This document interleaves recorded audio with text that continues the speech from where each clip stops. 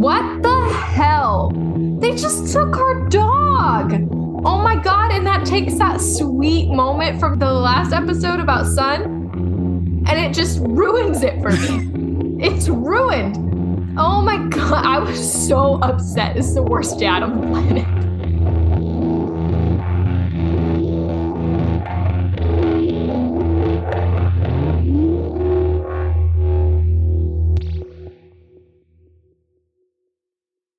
Why are you always eating right when we start recording?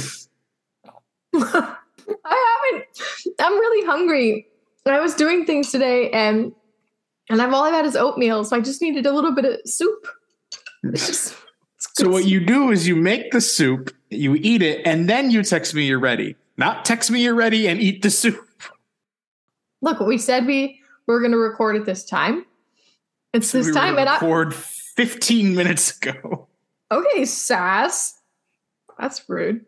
Welcome back, everyone, to another episode of Lauren Gets Lost. I'm Zane. And I'm Lauren. And she's filling up with Diet Dr. Pepper, so I get to edit out some burps. I haven't even taken a sip yet. Oh, God.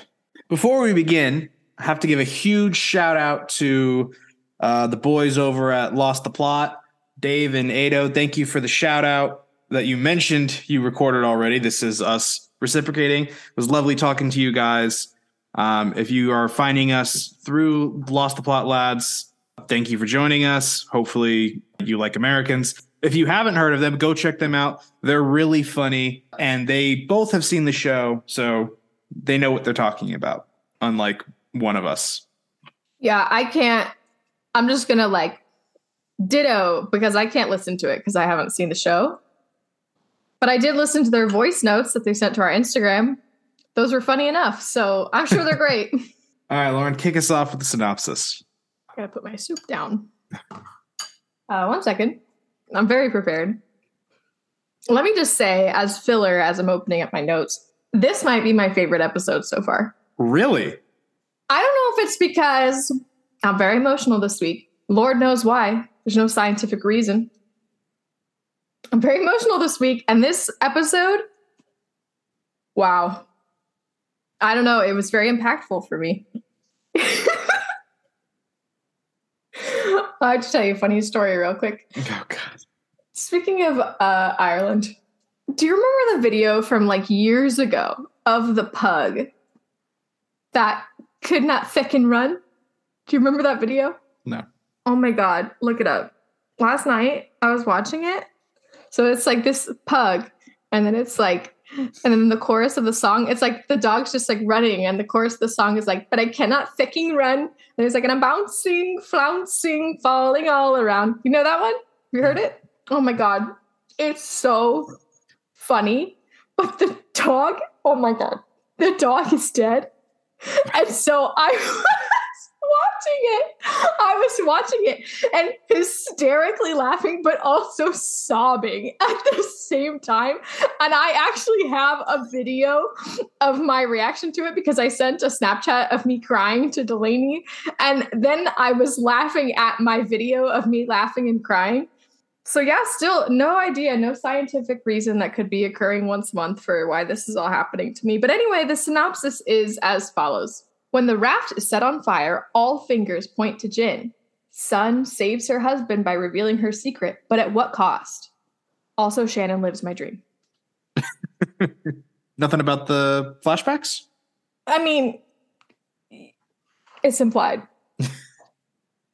Quick bits. We have another repeat director. It's Tucker Gates. You might remember him from Threat Level Midnight. A name you can pronounce correctly. Good job.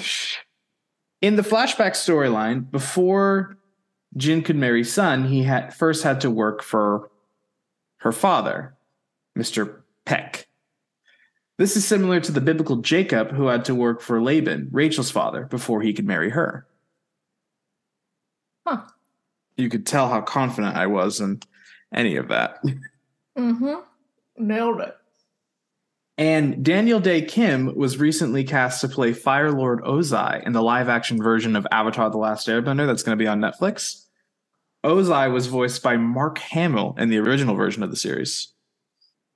You need to finish the soup. It's almost done.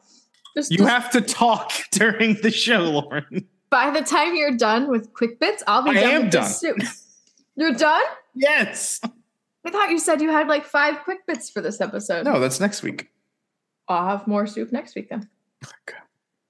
Episode opens up with not a shot of Jin's eye. Actually, does it? I don't actually know because I was typing out the episode title in my notes and then I looked up and Jin was standing on the beach and I was like, oh, did I miss an eye opening? But I was like, also, who cares? My notes say opening shot of Jin's eye. It's been a few days since I watched it. So opening shot of Jin's eye as he scans the beach for Sun. We immediately go into a flashback. Jin is meeting with Mr. Peck as he stands. Are you saying that name right? I believe so, because in one of the later episodes, Sun is trying to speak to someone who doesn't speak English, and she just says Peck, and that's it. Like checking into a hotel. Okay, fine. Let's just say Sun's dad. Well, you can say it. I think we should just put a disclaimer that we might be pronouncing these names wrong. Yeah. Disclaimer. I'm like 80% confident, but like if you've listened to the podcast, I've butchered names constantly. Yeah, every single episode, I think. Do I feel bad? Yes. Will I fix it? Probably not. But I will. Editing Zane here. I got it wrong again. I believe it is Peck. My bad. But Jin meets with Mr. Peck as he stands there, patiently waiting for him to fill out some sort of paperwork. Without looking up, Peck asks Jin why he wants to marry Sun, and Jin explains that he may be from a fishing village, but he has ambitions. He wants to open a restaurant. He wants to own his own hotel one day. Peck asks what Jin's father thinks of the marriage, and Jin says his father is dead. Peck asks what Jin would do for Sun, and Jin says anything, and that includes working for him. Peck then immediately questions why he would give his daughter to someone who sells his dreams so easily, and Jin responds that Sun is his dream. Peck offers his hand as a symbol of acceptance. Jin shakes it and bows. What were your thoughts? I hate the give my daughter. I understand it's cultural and even Americans kind of see it like that, depending on your religion and all that. I don't like it, but I thought it was cute that he said, Sun is my dream. That was very cute. He's got the charm, man. He really does. I don't want to say flashback Jin. I love good flashback Jin. Early relationship. I have a lot of thoughts on Jin, but. It really shows you in this episode, Jin is a complex person. Yeah. And I feel like we've always known that. We just needed to see it. And we definitely see it this episode. Yeah. It's like something got lost in translation.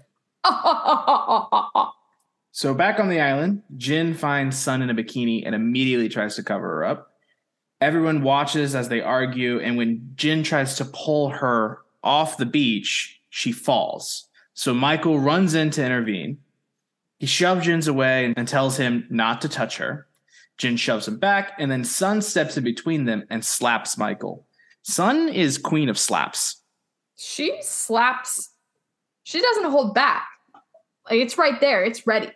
Not a spoiler, but on Facebook the other day, I saw a compilation of Sun slapping all the characters that she slaps. There's so many more to come. She just slaps so many people. I love that. Michael is stunned by the slap as Sun grabs Jin and pulls him away. He rips his hand away from her as Michael touches his face in disbelief. What were your thoughts? I was like, Sun, what the fuck?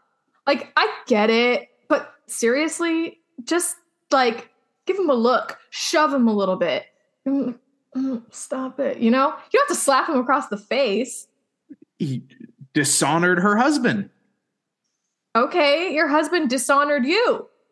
Yeah. I mean, I feel like Michael did the right thing getting involved. I, again, am just incredibly frustrated that these people do not seem to understand that Jin has no fucking idea what he is saying. I feel like you lean into that too much. Like, the best way to learn a language is to be immersed in that language. The answer here is not for everybody to just not try to communicate with Jin. The more they try to communicate with him, the more he's going to learn English. Like, they can't just let him get away with whatever he wants because he doesn't speak English. I'm not saying, let him do whatever. But as we see later in the episode, he doesn't know. It's just gibberish to him. So when Michael's like, I'm telling you one more time, if you put your hands on her, it doesn't matter how many times you tell him. At this point, he doesn't know. So just don't threaten him or like get in his face. Just be like, no, or like, I don't know. But like Michael, he like gets in sparring matches with words and fists too. But just Jin isn't the person to do that with in this particular moment. I agree. At the same time, I disagree. I disagree with like that he shouldn't be saying that. Jin can understand by the context of the situation and the tone in Michael's voice and his body language that he's telling him to stop doing that. He's warning him. I'm going to go back to this whole like, he's not going to learn English if they don't talk to him. You can't just be like, no, like not to like, I don't want to compare Jin to a child, but like when you're raising a child and you're teaching them to speak, one of the main things I tell parents that I work with is like, you have to speak to the child in full sentences. Don't baby talk to them just because that's all they can understand. So it's like the same thing. They have to talk to him the way they would talk to anybody else. He'll get there. And I really do feel like in this situation, he got it. He's just a stubborn jerk. Yeah. I feel like also a lot of it, I'm not excusing Jin's behavior, but in this particular moment, like I feel like a lot of it would have been helpful if they would have understood what Jin was saying, because like it's a cultural thing. He was trying to cover her up, and it's not like he knocked her down or anything. He was trying to remove her from the situation, which was not okay, but she fell because of losing her footing, sand, whatever. Michael came in there with the right intention, but I feel like it just made it worse. I don't think Jin was going to drag her off the beach and kick her ass. I just feel like he could have just been like, that is not okay, and not take it to the like next level. I definitely think you're right. Like, but Michael's hot-headed. Yeah. Like, I think he had good intentions, and what was he really going to accomplish from that? Nothing. But somebody needed to do something. Yeah. That did annoy me when everybody else was just sitting there like, well, what can we do? It's like, maybe just like at least walk up and be like, is everything okay? And then like through context, they'd be like, okay, let's maybe like stop what we're doing here. We're making a scene. I think the problem is that Michael's the only one that ever stands up for Sun. Like if Jack did it or if Kate did it, I think it would have been a lot more, like it would have been better received. Yeah. But nobody else did anything. Michael does something, he feels very passionately about it, but he's hot-headed. He comes in swinging and. Yeah. Why didn't Kate get involved? She understands, she knows Sun's secret. And I feel like, Jin wouldn't immediately be like, I'm going to fight Kate.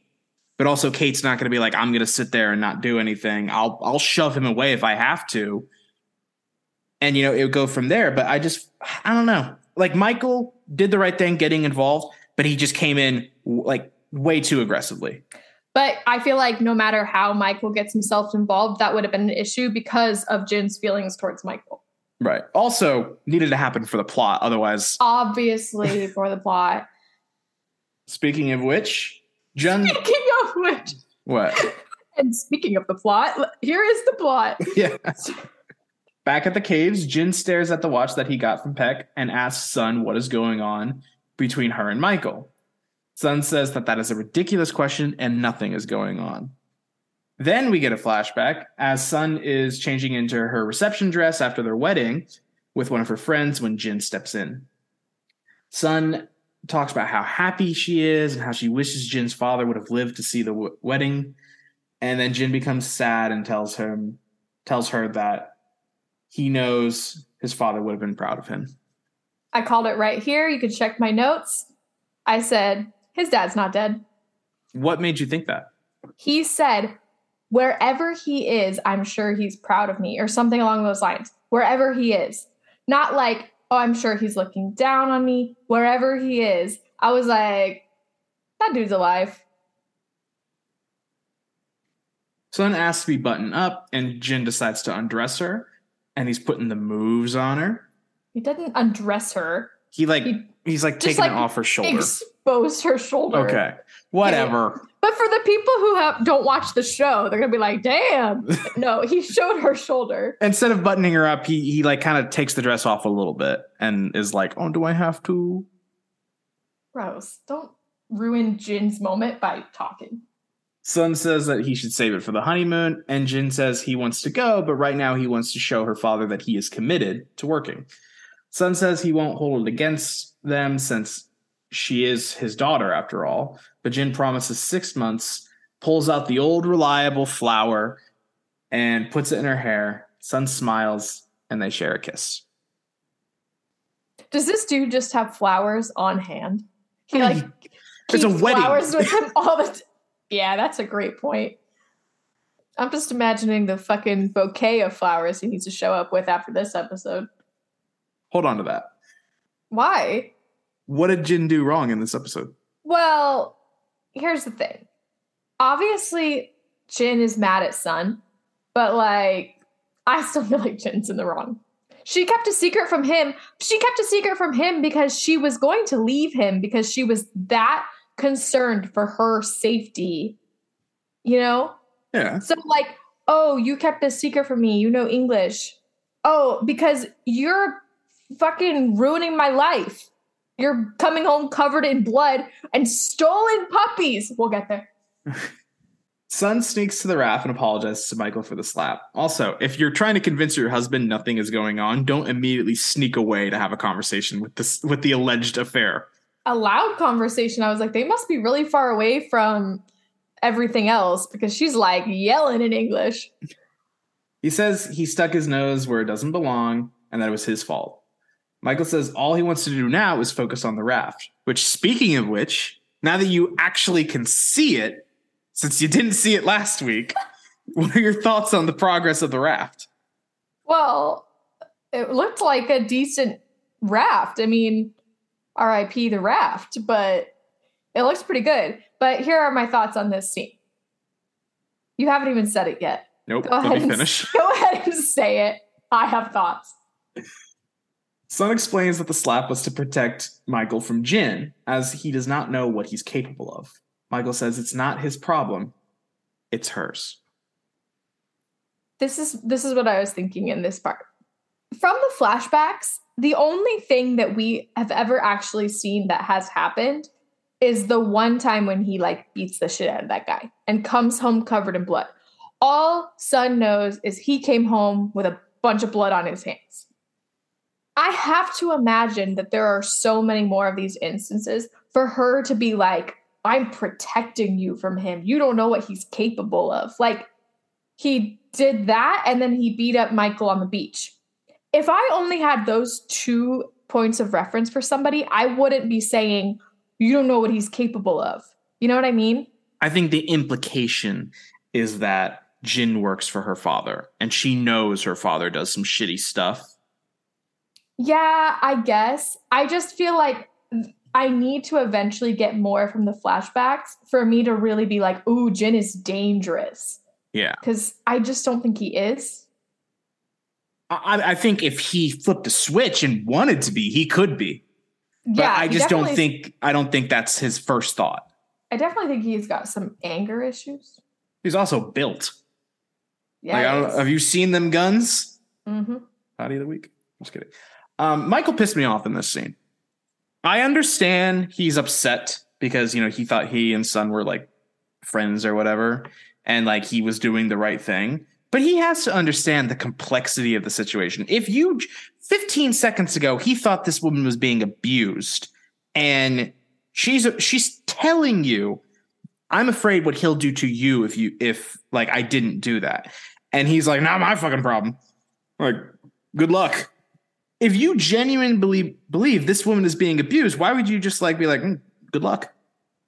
Well, he's just butthurt because he tried to stand up for her and she shamed him in front of everybody. He stuck his neck out for her. She slapped him across the face. He's like, that's as far as my helping hand goes. You have literally slapped it away. You're on your own now. That's your fucking problem. So I kind of get it. Once again, he's just being hot-headed. Michael's always hot-headed. But like, I would probably be the same in this situation. Jin is hitting rocks with golf clubs, and Hurley invites him to go fishing to relax. Jim ignores him, and Hurley says that he's trying. Jin ignores him again, and Hurley says he can be out, and outside are all he wants, and leaves. I don't really know if he ignores him or if he's just like, I, again, have no idea what you're saying, but I appreciate the effort from Hurley. I also appreciate the effort, but I feel like now is the time that I was kind of like, well, dude, he doesn't know what you're saying. Now, do I think the gesture was obvious? He shows up with fishing poles. They fished together before. I think the gesture is obvious, but being like, oh, you want to be an outsider, blah, blah, blah. Well, he doesn't know what you're saying. Yeah. like, he can't help it. I feel the gesture was obvious, but when I'm in a bad mood, I can misread gestures all the time. Jin's out there hitting golf clubs. He's like, I just got in a huge fight. Hurley walks up with fishing poles and he's like, hey, can you go fish for us? Exactly. He could easily take it that way. Exactly. He could have been like, hey, man, I know you just got done almost abusing your wife, but we're really hungry. Can you get me some fish? So that's where I was kind of like, okay, well. Yeah. Shannon asks Sayid if the knot for a shelter is what I think they're building. No, she was helping with the raft. Was it the raft? Yeah. I don't know, because they're using bamboo for the raft. That looked more like, because she's later building her shelter. I thought it was still the raft. No, I think it was I'm not sure. I first thought it was a water trough. Maybe she's making her own shelter because, her and Boone are like donezo. Well, I mean, they're still in the process of moving into that new camp. So like everybody's kind of working on shelters. Whatever. I thought it was the raft, but what do I know? I didn't even know there was a raft last week. But Saeed's impressed by her knot so much, he asks if that she was secretly in the Navy. Shannon explains that she's dated guys with sailboats and picked up on things from there. Saeed jokingly says that he thought she was a spinster. And Shannon says that maybe they should get some rope and see what happens. Do you ship it? In the moments of them flirting, I don't dislike it, but I wouldn't be like devastated if it doesn't go anywhere. I don't ship it, but I don't not ship it. Like I'm fine with it happening.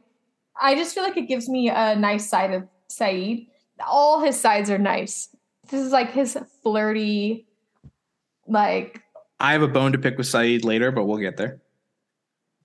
Okay.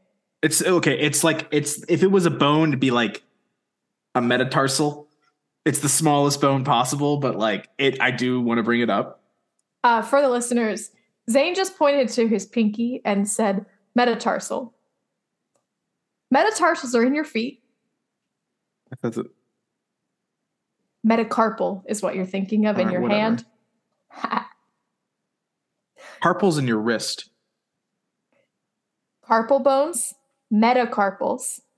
Oh, well, what's this? In your ankle, tarsal bones, metatarsals. Whatever. You know what? Metatarsals are even smaller, so I'm rocking with that. Pinky metatarsal or whatever. No. Shut up. We're moving on. Metatarsals. I'm going to edit all this out. We're moving on. It's not your toes. It's like these are your metacarpals in your hand right here. So think of that on your feet. This part. Don't put my foot in the podcast. I'll fucking kill you. Absolutely going in. Giving it away for free? No, them dogs are barking. Did you know that Kate had a bone removed from her foot? Why? Because it had been broken for like 3 years. It was like leaking bone marrow. Ew. That's awesome. Did she get to keep the bone? That's what I asked. She said no. That's rude. Where were we? I have no idea. Oh, from my point of view, I like it. I'm not devastated if it doesn't go anywhere, but it's nice to have a little romance on this island that isn't like possible spousal abuse or just the love triangle that is like going nowhere. But except really, I feel like Jack and Sawyer have more romantic chemistry than either of them with Kate at this point. There is much more tension between Jack and Sawyer than. Oh God, Jack and his treatment of Sawyer this episode, it's so funny. We'll get there. Walt brings Michael some wiring for the raft, and Michael begins to enthusiastically talk about showing Walt New York City and the buildings. He talks about how he loves the architecture and asks if Walt is excited to see it. And Walt seems unenthused and then asks if he can go play with Vincent. This made me think of what you were saying earlier about Dad's trying and failing. So I know you got something to say here. I liked the moment. Like, what I liked about it is that Michael was making an effort. And, Walt really only engaged in it for like 30 seconds. And then when Walt was done, Michael just let him go. And I think that was a really good, that to me is progress. It does make me sad because he's trying and Walt's kind of pushing back. But we realize later it's because he doesn't want to leave the island, not necessarily that he's pushing back on his relationship with Michael. At the same time, I think Michael handled that really well. This is one of two, exactly two moments where I was happy with Michael. But at the same time, if I were a kid, I'd be like, who gives a fuck about buildings? Yeah, true. I mean, I still don't really give a fuck about buildings, but, Jack comments about the progress of the raft, and Michael explains that they have bamboo for the decking, pieces of the fuselage for cabins and storage bins. And Jack warns him that people are starting to talk about who is going to go on the raft. Michael explains they can only hold 4 and 3 spots are taken. Jack asks who the third is and enters Sawyer. Michael explains that he sold Sawyer the spot for a cable that they can use to the mast, and Sawyer taunts Jack, saying that he is a saver, not a spender. I don't really feel like Jack wanted to go on the raft. I didn't get that impression at all, no. So the fact that Sawyer's taunting him, he's like, I'm on the fucking boat and you're not. Yeah, but Sawyer will just take any opportunity to throw shit at Jack. Jack probably wanted Kate to be able to go. Why? Because he's like, oh, I love her. I want the best for you. If I had to put money down, I'd say Jack would advocate for Kate to go on the raft. You feel like going on the raft is less dangerous than staying on the island? No, I don't feel like that. But I think they think that. I think that raft is going to fucking capsize. They're all going to drown. I'm telling you right now, they're dead. I do think it's funny that Michael's like, we're building this fucking raft. And yeah, it seems solid, but no offense to Michael, I don't think he's ever built a raft a day in his life, except for all the days he's been building a raft lately. I would not want to take Walt out on that thing, but I also wouldn't want to leave my son behind. So yeah, honestly, that's a hard decision. You would almost wish somebody else would have just come up with the raft idea. He's very motivated to get off the island, but there's no fucking way that they're going to have success with that raft. I'm not only saying that because this is 6 seasons of a TV show. They're going to die. I am confident that they're going to die. Kate asks Sun in the privacy of a tent how much longer she's going to allow Jin to treat her that way. And Sun argues that Jin is her husband. Kate points out that Sun is so afraid of him that she won't even tell him that she speaks English. And she says that she's trying to understand. Sun explains that Jin used to be tender and then he became different. And Kate asks what changed him. I feel like Sun could easily, and I feel like she has explained before, he doesn't know that I speak English because I was going to leave him. How does Kate want her to explain that? I don't think she's ever actually said that to Kate. She's just been I can't tell him because he's dangerous. She's never said, from my memory, she's never said to Kate, I was planning on leaving him. That's why I learned English. That's why he doesn't know. Yeah, she never said it word for word, but it was sort of implied. And I feel like Sun easily could just be this is the reason. But I don't know. I feel like that's just airing all their dirty laundry. Everybody already knows so much of their business. Now, if she's going to be actually, I was going to leave him. That's just... Yeah. Because now if she has hope for a future with him, I wouldn't want a bunch of people knowing that True. I was going to leave him. I do think Kate is a little bit of a hypocrite here when it comes to tell him, as if Kate doesn't keep secrets herself. And yeah, that's rich coming from her. Just tell him. Shut the fuck up, Kate. Just explain it's a fucking tiny little airplane in a suitcase. It's not that deep. Yeah, explaining to somebody I learned a language to get away from you and this airplane just means a lot to me. If there's something that we should just easily be able to tell people. Yeah.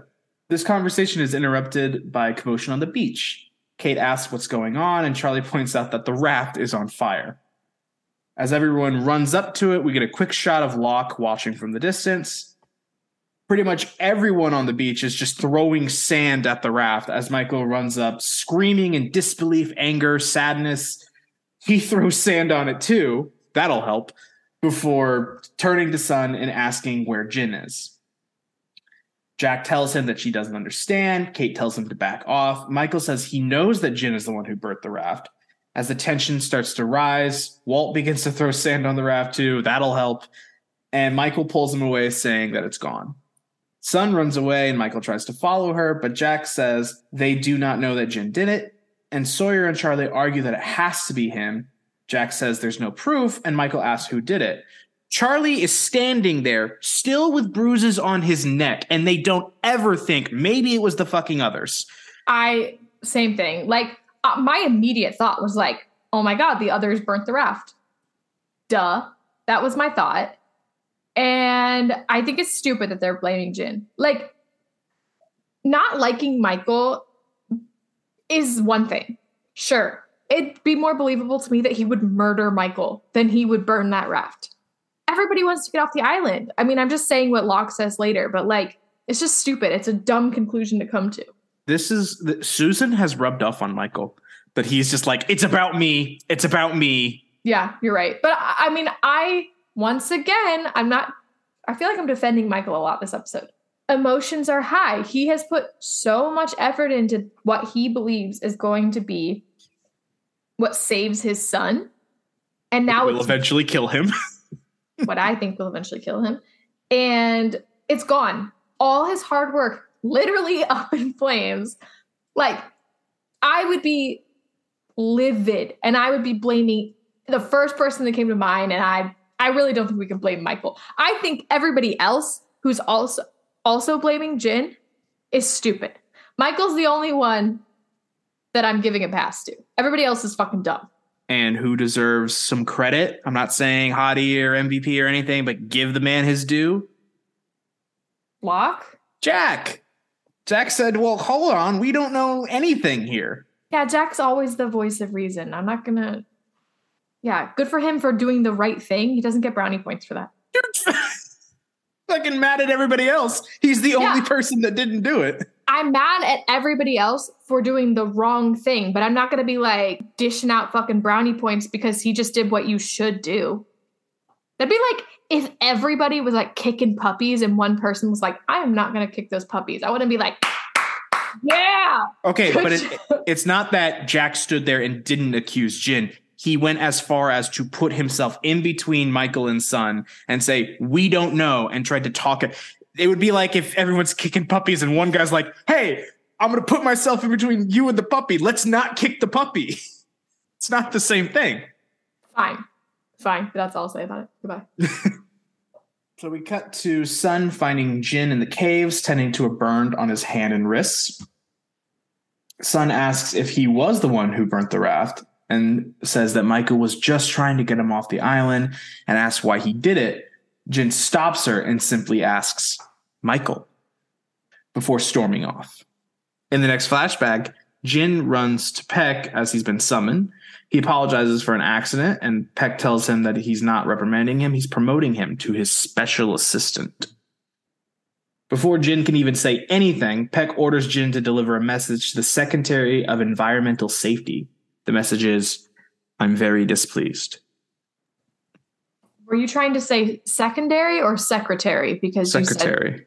You did not say that. Oops. You said secretary, like that's what I thought you said, but it definitely sounded like secretary or something. Whatever. Just leave it, but you do sound dumb. Okay. Jin goes to the secretary's house and explains that Peck set him. The secretary lets him in and offers him seat and drink, but Jin says he's only there to deliver a message.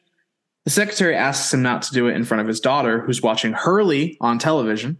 I saw that. I put it in my notes. Look at me paying attention. Jin is confused and simply just tells him the message. The secretary thanks him for the message and gives him his daughter's dog to apologize and as a gift. Jin refuses, but he insists and repeatedly thanks him. I was devastated. What the hell? They just took our dog. Oh my God. And that takes that sweet moment from the last episode about Sun, and it just ruins it for me. It's ruined.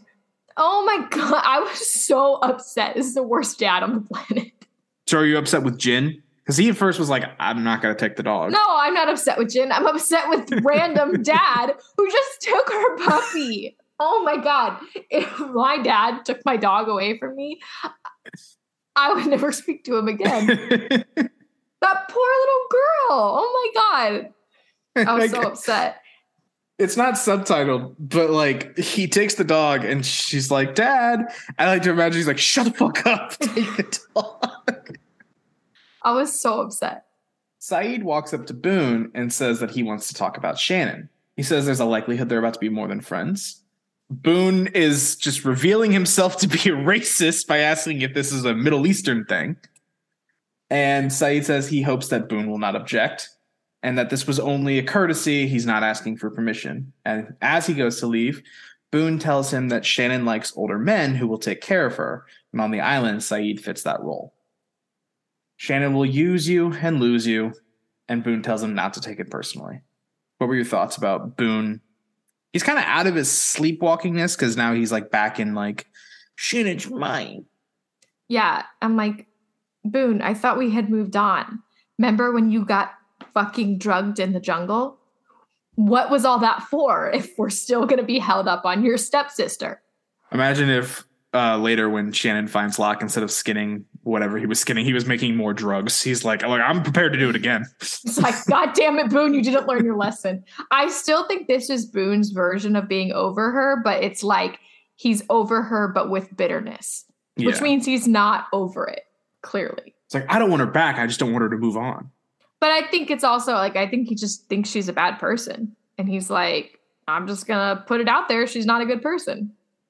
Jin wakes up from sleeping against a tree in the jungle, which they just seem to forget about the others, the monster, the polar bears. Jin probably has no idea any of that's going on, but he at least knows about the monster.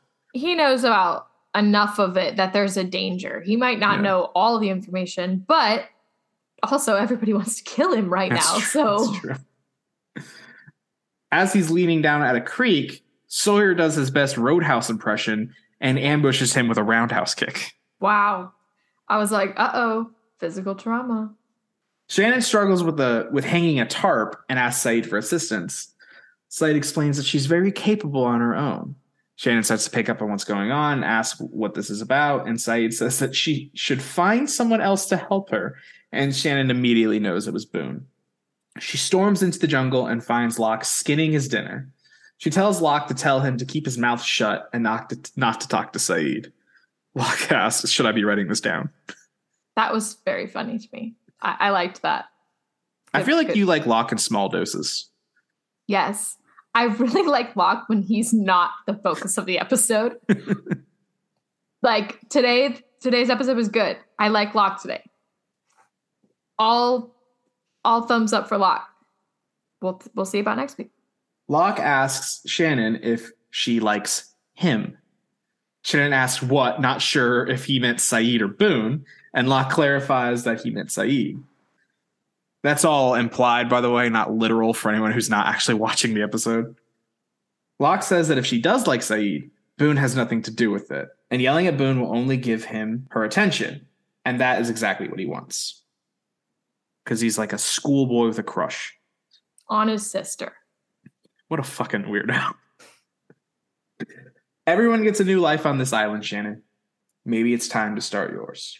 Is that like a cult leader moment, or is that just good advice? Both.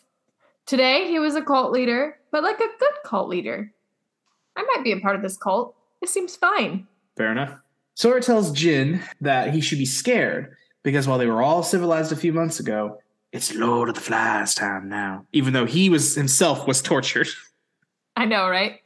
Also feel like that's a good line wasted on someone who doesn't know what he said. It was such a good line, and I'm going to shout out the camera work and the directing and everything here. This was a very like tense moment, and the shaky cam, it wasn't like too intense. It was just like kind of like trying to find focus, and like the close up of Sawyer's face as he waves the knife. That was a very cool moment.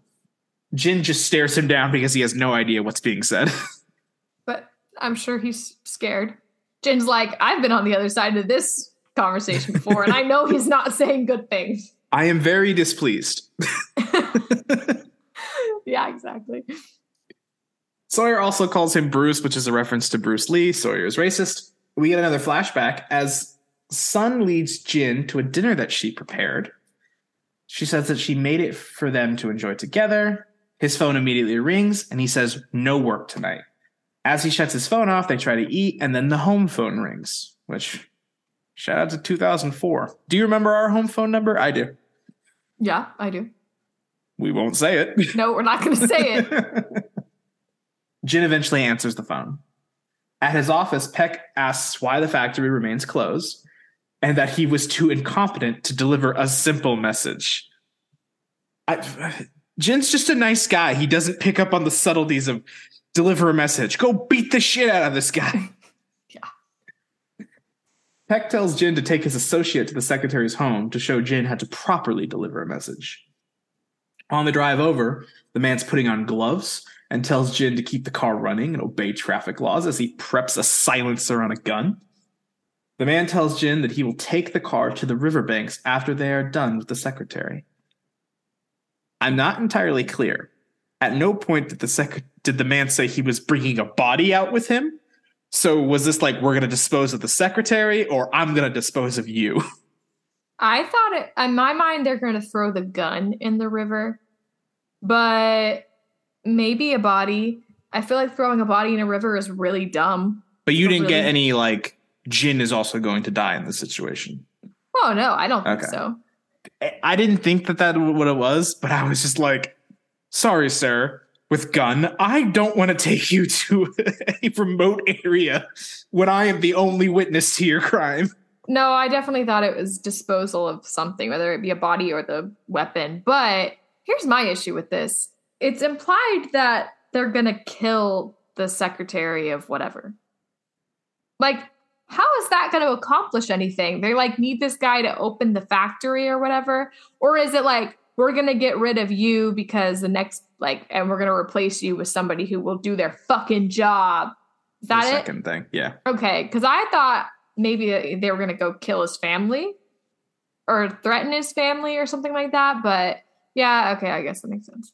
They arrive at the secretary's house and Jin rushes to the door and beats the shit out of him, telling him that the factory will open immediately. Then he tells him that he just saved his life. Jin looks at the family with so much shame and leaves, telling the man that he got the message. Jin returns home, and it's the same scene from House of the Rising Sun where Jin is washing blood off his hands, and he shoves Sun, and Sun slaps him. Again, Jin explains that he does what his father tells him to do, and he does it for them. Sun slowly leaves, and this time we stay in the scene a little bit longer as Jin stares at himself in the mirror shamefully and breaks down crying. Has this changed your thoughts going back to that first episode or on Jin, on their pre-island relationship? Well, I mean, it obviously gives context to him coming home in blood, covered in blood. It's like, should he beat the shit out of somebody? No. But we see why he did it. Good. It's like bad action, good intentions. It's like, I still don't think he's a bad guy. I think he's just doing his best. I want to start by saying violence is never the answer. I feel like in this specific scenario, though, violence was the answer. Violence was the answer. That guy was gonna die. He had to beat him up to save him. Yeah. So like, it kind of sucks because it's like, well, it's like what he says later. Her dad is the bad guy. He's not the bad guy. He's just like doing the best he can. And she doesn't know that. So she's just seeing like, oh my God, my husband's turned into this violent, angry, whatever. So it just sucks. I feel for him. One could even go as far to say that Peck is douche of the week. Duh. along with the fucking guy who gave his daughter's dog away. And the fucking nameless assassin. He's just doing his job too. You don't know. He's just trying to get the bread. He could be married to Peck's other daughter. But this scene here is why I love the episode title so much, because clearly like a lot is lost in translation or just from perspective. We knew Sun's story early on in the season, so we had a preconceived notion of Jin in our head. But now that we're finally getting his side of things, we're like, oh, this is complicated. Sawyer throws Jin to the ground on the beach, and Michael immediately charges him. But Jack, Hurley, and Walt all get in the way, trying to calm him down. Michael points out that Jin's hands have burns. Everyone is shouting, and we hear Jin's perspective. He has no idea what is being said. He sees Sun and speaks to her, and Michael asks her what he said. Michael turns as Jin talks directly to him, and he punches him. Jack tries to break it up, but Sawyer and Sayid say it's between them. This is the bone I have to pick with Sayid. Why does it need to be between them? Yeah. They don't need to come to... Okay, let's say it's true. Jin burnt the raft down. They don't need to beat the shit out of him. I really honestly think that it's just like, they don't know how else to handle this situation. These two guys are gonna keep coming for each other. They're like, fuck it. Let's let them Let's just let it happen. Yeah. Because they don't have a better answer. Like, I mean, obviously the better answer is that Sun needs to do what she did, but like, they don't know that. Jin continues to talk and Michael continues to punch. I love that Jin never fought back in this scene, just kind of took it. I don't know why he took it. I feel like he could have kicked Michael's ass, but he did the right thing. Jin gets back up and Michael goes to swing, but Sun screams in English. Stop it. Leave him alone. He didn't burn your raft. I really wish we had known what Jin was saying. Like, what did he say to Sun? I really want to know. The story that she says. He basically was explaining to her, because at this point, it's the first time he's seen her since she thought he did it. Because when she immediately says the story, the only way of him knowing was that conversation. Okay, got it. Okay, that makes sense. But what was he saying to Michael? Just like, bring it, pussy? Like, fuck you. Yeah, pretty much. Okay, go ahead. Everyone, including Jin, just stares at her. Charlie asks the obvious question, and then Jack asks why she didn't say anything all this time. Sun explains directly to Michael that Jin burned his hands after he found the raft already on fire and he tried to put it out. Michael asks why Jin ran, and Sun attempts to ask him, but Jin is just in shock and does not answer. Michael takes this silence as guilt, and Sun says that Jin is many things, but he's not a liar. Sawyer points out that even Jin didn't know and accuses Sun of lying to cover for him. Finally, someone comes in with a little bit of logic and puts this whole thing to bed, and that would be John Locke. Locke asks why Jin would burn the raft, and Michael says that Jin has been after him. Locke says if it's personal, why take it out on all of them by destroying the best chance of them to get off the island? Locke says they're so focused on blaming and fighting each other that they're ignoring the undeniable truth. Quote, the problem isn't here, it's there. They've attacked us, sabotaged us, abducted us, murdered us. At one point, he points directly at Claire. Maybe it's time we stop blaming us and started worrying about them. We're not the only people on this island, and we all know it. And get used to that quote because it's going to be in every previously on from here to like almost the end of season 2. Oh, I don't watch the previously on, so. Sun tells Michael that Jin did not burn the raft. Michael takes Walt and they leave. Everyone begins to break up, and Sun attempts to tend to Jin, and he just walks away. Thoughts on Jin not fighting back? I think this is a common thing that's happened in this show. Whereas he's not guilty in this scenario, I still think he holds a lot of guilt. And so it's partially just like, yeah, punch me in the fucking face. I deserve it. Guilt for what? Well, he beat the shit out of that guy in front of his family and basically stole his dog. So he's done a lot. I think it's like he's done a lot of bad things pre-island, and he never got punished for them. And it's like, this is his punishment. He did not do this, but he has no way of explaining himself. So fuck it. He's just going to get punched in the face. What were your thoughts about Locke's speech before we eventually found out? Before, I was like, duh, thank you. Why is no one else thinking this? Yeah, I was like, good cult leader. Yay, good cult leader. Up and at that point, and then like later with what happens with Walt, I was about ready to give Locke MVP of the week, but there's someone I'm holding out for. Okay. Michael finds that nothing can be salvaged from the fire, and in his frustration, he scares Walt. He apologizes and says that everyone has setbacks. Nice little teaching moment here. He says that they will start over, and Walt asks if he can help. I loved that moment. It's very nice. It was very wholesome. Sun arrives at the caves and finds that Jin is leaving to move to the beach. She asks why she didn't just tell him that he did not burn the raft. Jin refuses to speak to her. She asks what she did to deserve all of this. She asks when they stop talking. Jin continues to leave. She says in English, "I was going to leave you. I was going to get away, but you made me change my mind. You made me think that you still loved me." I'm crying at this point, by the way, watching the episode. She says that she wants to go back to the beginning, and she asks if they can just start over. When she said that, I was tearing up. It takes a lot for me to actually cry, but, you know, I felt the tears behind my eyeballs. That's not where the tears are, but we all know what I mean. No, they're behind the eyeballs. And pee is stored in the balls, right? I'm fucking done. I'm canceling this podcast. We get a flashback. Jin arrives at a fishing village and finds his father.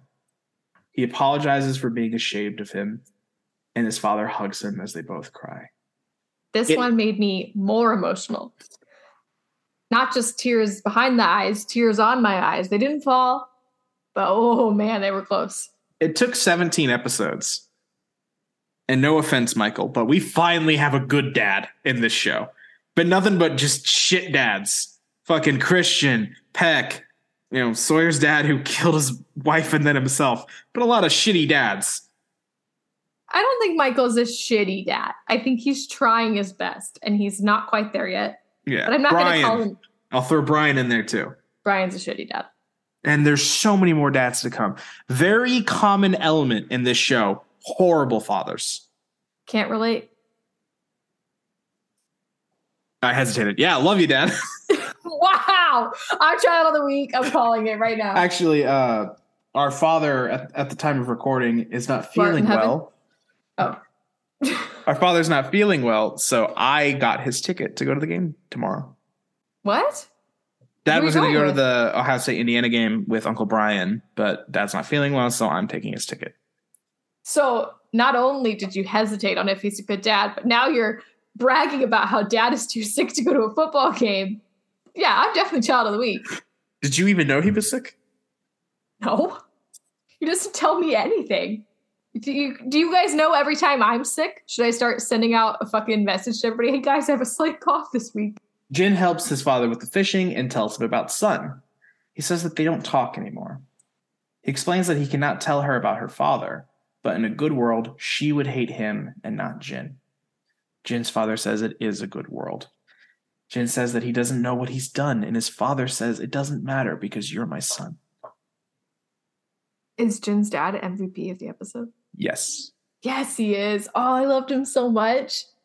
Honestly, I was going to give him Hottie of the Week, too. Just like that nurturing element. Stop. You don't do Hottie of the Week right at all. His father says it does not matter because he is the son. Jin says that he wishes he could start over, and his father says that he can. That his responsibilities are not more important than his wife. Jin reveals that he has delivered watches to Peck's associates in Sydney and LA, which is why they were on Oceanic 815. And Jin's father tells him to do this last thing and then disappear into America and save his marriage. Tell me why. I never questioned why they were in Australia to begin with. From in Australia going to LA. I never questioned it. This whole time I was like, I even put in my notes, like, why were they flying to LA? I never even realized they were in Australia, and that is not where they live. I'm stupid.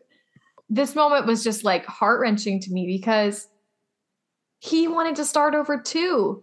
Like, they both want to start over. So I was like holding my breath in anticipation for him to be like, yes, let's start over. New life on this island. Back on the island, Jin goes to adjust his bag, but he sees his burnt hands, and this changes his mind. He tells her it's too late to start over and leaves. And Sun cries, and I cry, and I pause the episode to stop crying. This was a very, very, very intense moment. I was very sad. Shannon joins Saeed and kisses him by the fire. That should be me. Why are you saying that? I just thought of the meme because I knew you were thinking that. A little bit. She tells him that she wants to start her new life on the island. I ask again, do we ship it? Same answer. I just think they're cute. They're not, they're fine. They're two attractive people. That's awesome. Oh, you think Saeed's attractive? Oh, you're right. I've never mentioned it before. Yeah, he's okay. Locke finds Walt playing backgammon, and Walt tells him that Hurley owes him $83,000. I love that. Locke sits down to play the game with Walt, and Locke asks where Michael is, and he explains that Michael's down by the beach, and he's not allowed to leave the caves after dark. So the coast is clear. We're about to have a serious conversation. But first, Walt asks about Locke's dad, and if he's cool. Locke lets out a sigh and says a very definitive no. Locke asks why Walt burned the raft. Quickly, before we get into it, I noticed in this scene that Locke's face was half light and half dark from the glow of this fire. Am I reading too much into it, or is that one of those things? Are you frozen, or are you just staring at me? I'm staring at you. Why? Because I'm not going to say anything.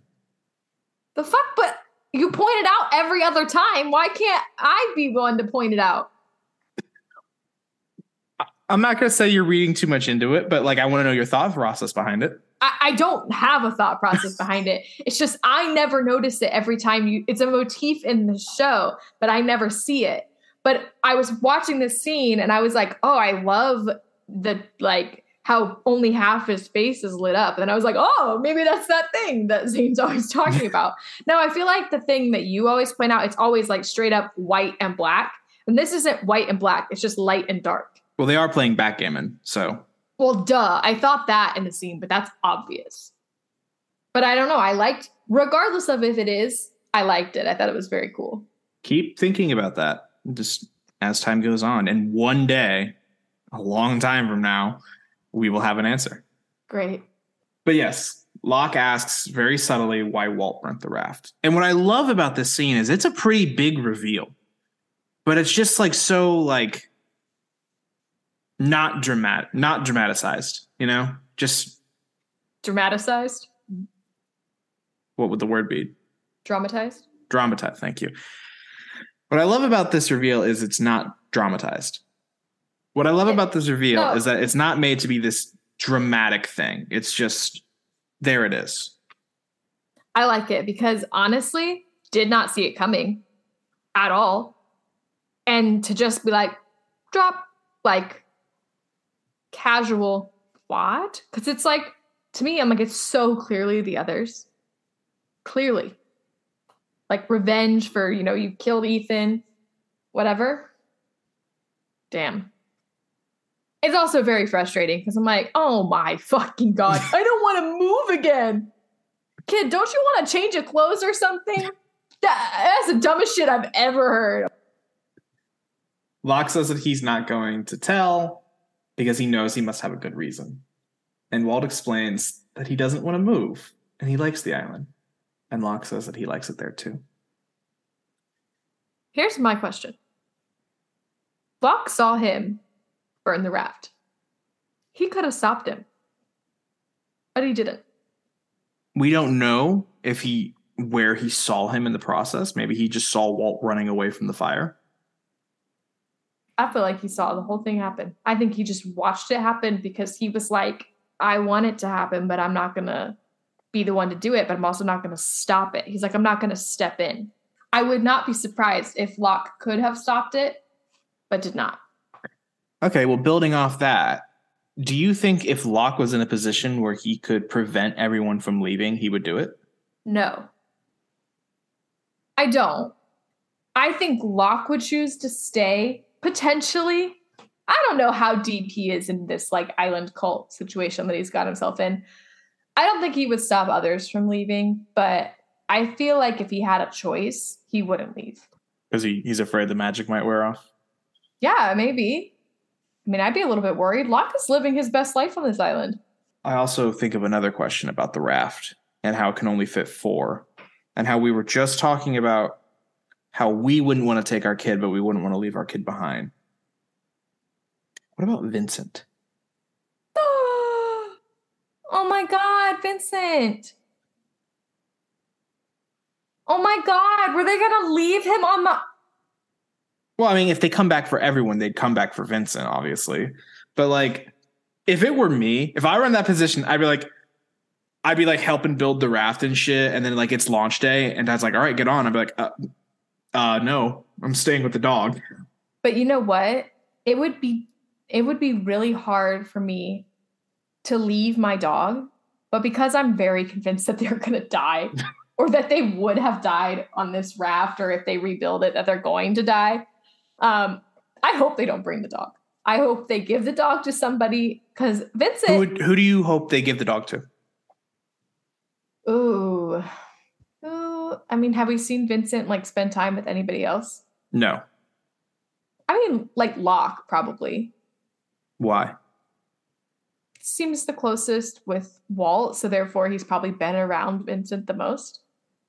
He seems pretty busy, though. He is pretty busy. Maybe somebody who just would like really benefit from the happiness of a dog, like Charlie. Like probably Thunder Jin right now. Yeah, maybe, I don't know, just somebody who like needs some chunky dog. Because he is a chunkster. That is a chunkster. If I've ever seen one. Labs get fat. It just happens. We've had labs. Remember Jack? Yeah, Jack was fat. We did not. Dogs should not be that fat. This scene is titled Top Button Rebellion. Okay. It's a reference. I got it. As Michael works on the raft and Jin walks up carrying bamboo and says, boat. See, he's learning English. Hurley walks by listening to music.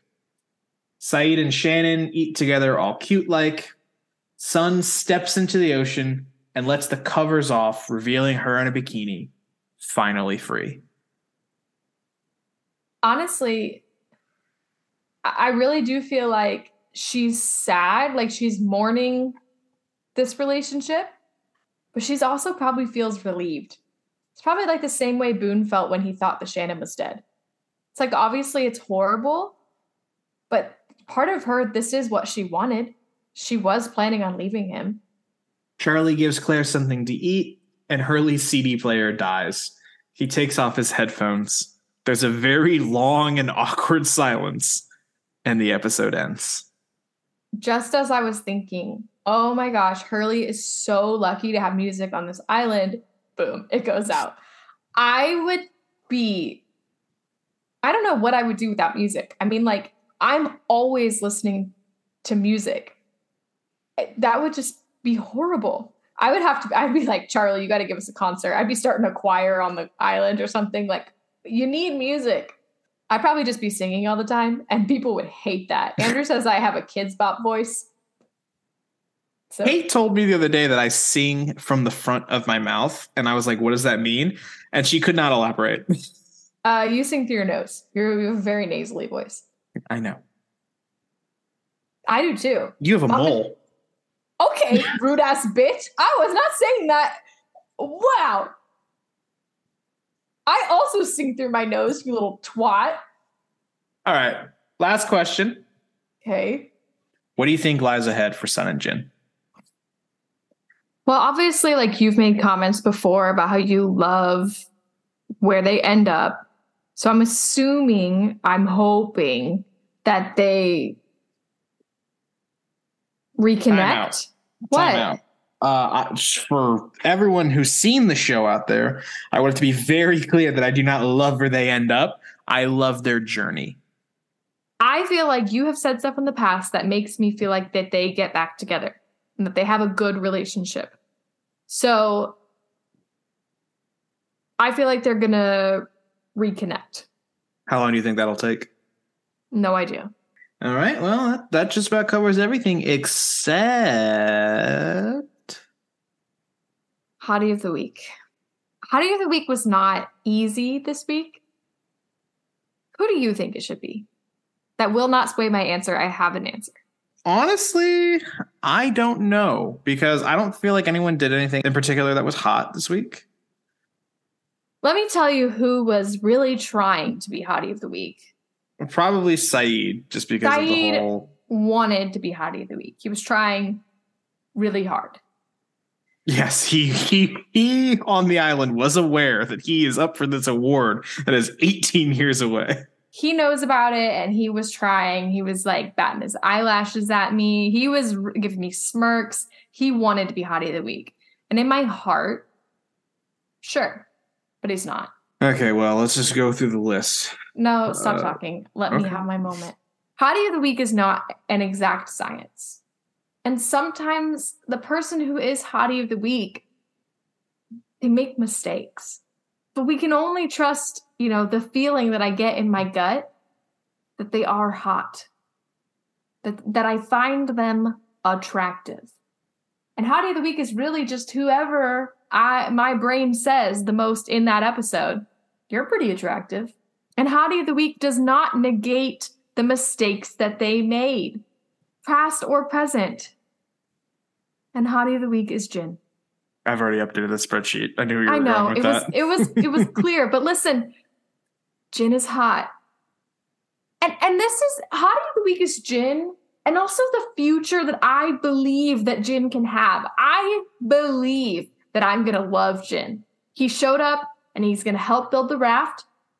And he wanted to start over. He didn't want to do those bad things. He's a little in his head right now. He needs to work through some anger issues. He's got a language barrier. And he's got a wife who lied to him. But I think Jin is going to be a really good guy. And so Hottie of the Week is future Jin. Future Jin? It's the Jin that I know he can be deep down. And he's hot. All right. And lastly, what do you think is the topic of next week's episode? First, I need to say that this is the third topic that you have said is the last thing. You're like, last question. And the last thing is, and then also the last thing is. Okay, well, the last question was the last question. And then I said that covers everything except, and right, now this is lastly. Okay, it's still the third thing. So anyway, I'm not going to lie. I saw the name of next week's episode because it's like the autoplay thing.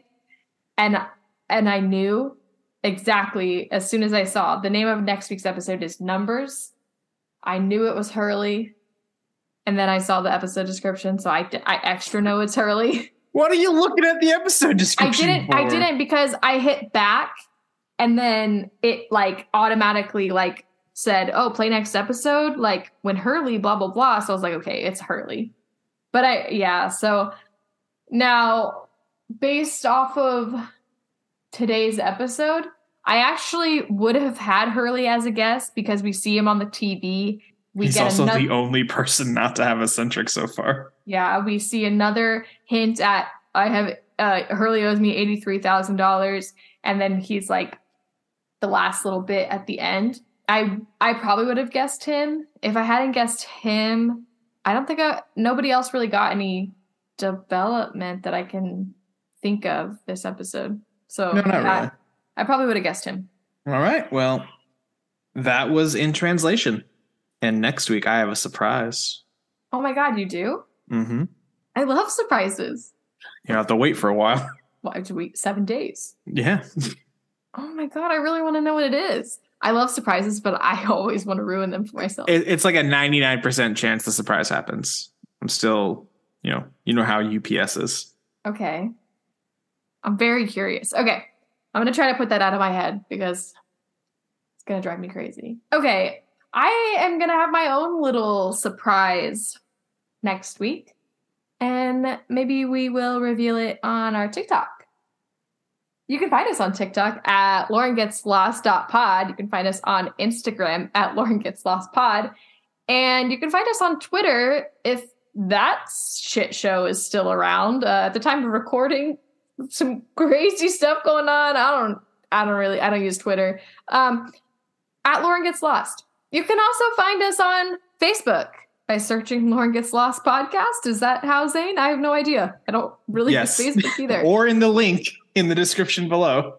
Or in the link in the description below. And you know what else you can find in the description below? A cute little link for you to donate to our podcast if you super duper love us. That'd be so nice of you. Please help us out by giving us 5 stars wherever you're listening. Leave us a review. We've been reading some really nice reviews lately, and they make me so happy. People love me. Just kidding. I am waiting for like the first person who talks shit about me. I will cry for a week. They haven't talked shit about you, but they talk shit about me on Reddit. Really? Mainly just like, there's too many podcasts. Oh, who fucking cares? Yeah, so rate us 5 stars, anything less than 5 stars, and I'll put a fish in your air vents in your house, and it'll start to smell, and you won't know where the smell is coming from. That would suck for you. And join us next week. Thank you for listening to Lauren Gets Lost. This podcast is hosted by and edited by Zane Kohler, with co-host Lauren Kohler, produced by Kate Wister, and our music is done by David Kohler. And remember, they were not dead the whole time.